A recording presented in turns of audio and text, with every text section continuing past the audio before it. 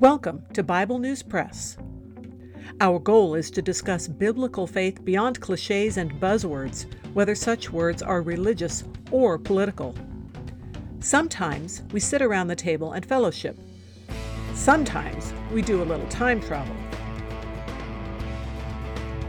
It is all part of our journey with our Abba Father, who has given us the key to life. We do it with Jesus, and we do it together. Welcome.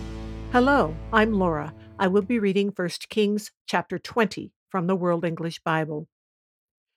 Ben-Hadad, the king of Syria, gathered all his army together, and there were 32 kings with him, with horses and chariots. He went up and besieged Samaria and fought against it. He sent messengers to Ahab, king of Israel, into the city and said to him, Ben-Hadad says, "Your silver and your gold is mine. Your wives also and your children, even the best, are mine." The king of Israel answered, "It is according to your saying, my lord, O king. I am yours and all that I have." The messengers came again and said, Ben-Hadad says, "I sent indeed to you, saying, You shall deliver me your silver and your gold and your wives and your children. But I will send my servants to you tomorrow about this time, and they will search your house and the houses of your servants.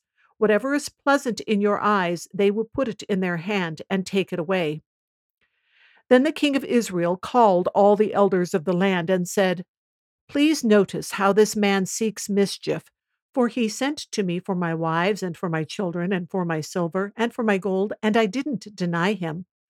All the elders and all the people said to him, "Don't listen and don't consent." Therefore he said to the messengers of Ben-Hadad, "Tell my lord the king, all that you sent for to your servant at the first I will do, but this thing I cannot do." The messengers departed and brought him back the message. Ben-Hadad sent to him and said, "The gods do so to me and more also if the dust of Samaria will be enough for handfuls for all the people who follow me." The king of Israel answered, "Tell him, don't let him who puts on his armor brag like he who takes it off." When Ben-Hadad heard this message as he was drinking, he and the kings in the pavilions, he said to his servants, "Prepare to attack." They prepared to attack the city. Behold, a prophet came near to Ahab, king of Israel, and said, "Yahweh says, Have you seen all this great multitude? Behold, I will deliver it into your hand today. Then you will know that I am Yahweh." Ahab said, "By whom?" He said, "Yahweh says, By the young men of the princes of the provinces." Then he said, "Who shall begin the battle?" He answered, "You." Then he mustered the young men of the princes of the provinces, and they were 232. After them he mustered all the people, even all the children of Israel, being 7,000. They went out at noon. But Ben-Hadad was drinking himself drunk in the pavilions, he and the kings, the 32 kings who helped him. The young men of the princes of the provinces went out first, and Ben-Hadad sent out, and they told him, saying, "Men are coming out from Samaria." He said, "If they have come out for peace, take them alive, or if they have come out for war, take them alive." So these went out of the city, the young men of the princes of the provinces, and the army which followed them. They each killed his man. The Syrians fled, and Israel pursued them. Ben-Hadad, the king of Syria, escaped on a horse with horsemen. The king of Israel went out and struck the horses and chariots and killed the Syrians with a great slaughter. The prophet came near to the king of Israel and said to him, "Go, strengthen yourself and mark and see what you do, for at the return of the year the king of Syria will come up against you." The servants of the king of Syria said to him, "Their God is a God of the hills, therefore they were stronger than we. But let's fight against them in the plain, and surely we will be stronger than they. Do this thing: take the kings away, every man out of his place, and put captains in their place. Muster an army like the army that you have lost, horse for horse, and chariot for chariot. We will fight against them in the plain, and surely we will be stronger than they are." He listened to their voice and did so. At the return of the year, Ben-Hadad mustered the Syrians and went up to Aphek to fight against Israel. The children of Israel were mustered and given provisions and went against them. The children of Israel encamped before them like two little flocks of young goats, but the Syrians filled the country. A man of God came near and spoke to the king of Israel and said, Yahweh says, because the Syrians have said, Yahweh is a God of the hills, but he is not a God of the valleys, therefore I will deliver all this great multitude into your hand, and you shall know that I am Yahweh. They encamped opposite each other for 7 days. So it was that in the 7th day the battle was joined, and the children of Israel killed 100,000 footmen of the Syrians in one day. But the rest fled to Aphek into the city, and the wall fell on 27,000 men who were left. Ben-Hadad fled and came into the city, into an inner room. His servants said to him, See now, we have heard that the kings of the house of Israel are merciful kings. Please let us put sackcloth on our bodies and ropes on our heads and go out to the king of Israel. Maybe he will save your life. So they put sackcloth on their bodies and ropes on their heads and came to the king of Israel and said, Your servant Ben-Hadad says, Please let me live. He said, Is he still alive? He is my brother. Now the men observed diligently and hurried to take this phrase, and they said, Your brother Ben-Hadad. Then he said, Go, bring him. Then Ben-Hadad came out to him, and he caused him to come up into the chariot. Ben-Hadad said to him, The cities which my father took from your father I will restore. You shall make streets for yourself in Damascus, as my father made in Samaria. I, said Ahab, will let you go with this covenant. So he made a covenant with him and let him go. A certain man of the sons of the prophets said to his fellow by Yahweh's word, Please strike me. The man refused to strike him. Then he said to him, Because you have not obeyed Yahweh's voice, behold, as soon as you have departed from me, a lion will kill you. As soon as he had departed from him, a lion found him and killed him. Then he found another man and said, Please strike me. The man struck him and wounded him. So the prophet departed and waited for the king by the way, and disguised himself with his headband over his eyes.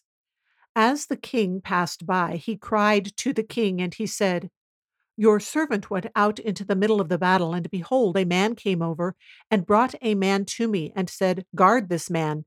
If by any means he is missing, then your life shall be for his life, or else you shall pay a talent of silver. As your servant was busy here and there, he was gone. The king of Israel said to him, So shall your judgment be. You yourself have decided it. He hurried and took the headband away from his eyes, and the king of Israel recognized that he was one of the prophets.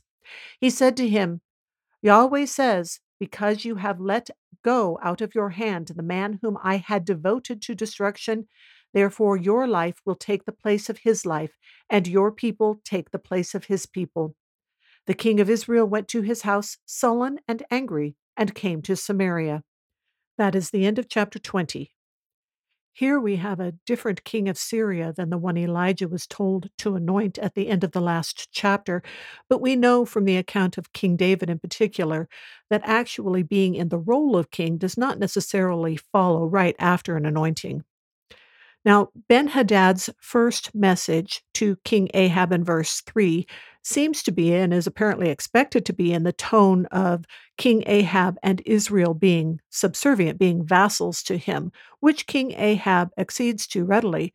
But then Ben-Hadad pushes to the level of plunder and captivity, and this is not the comfortable surrender that King Ahab was agreeing to. But he asks for the counsel of the elders whose support he would need in battle. Ben-Hadad is feeling indestructible, so he says he'll just wipe out their civilization if they don't cooperate. King Ahab's reply seems more confident than his henpecked character so far has shown, saying, Don't let him who puts on his armor brag like he who takes it off. I find this a very interesting statement, and I may have to find a way to use it. In verse 12, Ben-Hadad is foolishly getting drunk, and helping all his leaders with him get drunk when there's a battle at hand. Then he initiates battle preparation before he sobers up. In verse 13, we notably have a couple of different prophets than Elijah speaking to King Ahab during this event.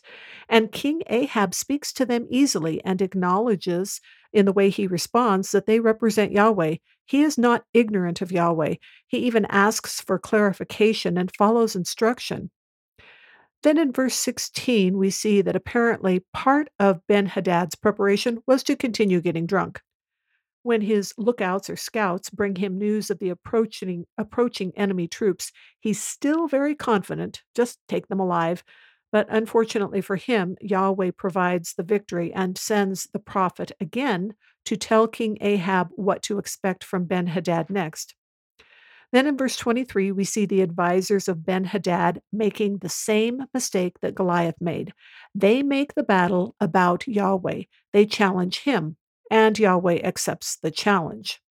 In verse 27, we see that even though the Israelite princes of the provinces had wiped out a large number of Ben Hadad's forces in the previous battle, when he returns, the comparison is still humorously, poetically pathetic. Israel is compared to two little flocks of young goats, and the Syrians fill the country.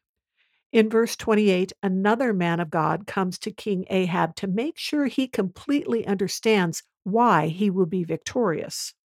In the minds of the Syrians, Yahweh still represents Israel.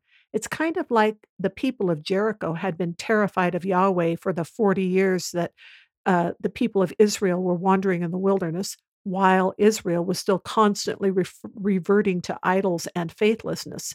The Syrians don't have a complete understanding of Yahweh, but they do associate him with Israel. In verse 29, we have another 7 days of waiting, and then we have a battle, and then we have an Israelite victory.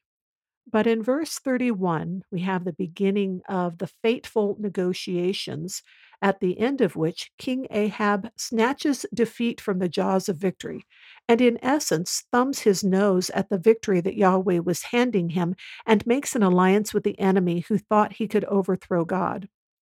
King Ahab doesn't just let Ben-Hadad live, he gives him a place of honor by inviting him into the kingly chariot. He makes a covenant with him, such as the Israelite kings were not supposed to do with heathen kings. One can only surmise that King Ahab saw more valued worldly power and connections more than he valued following Yahweh. Then in verse 35, we have another bizarre story about a disobedient prophet getting killed by a lion. And again, it's almost like he's making a compassionate, reasonable decision, but he's refusing a direct command.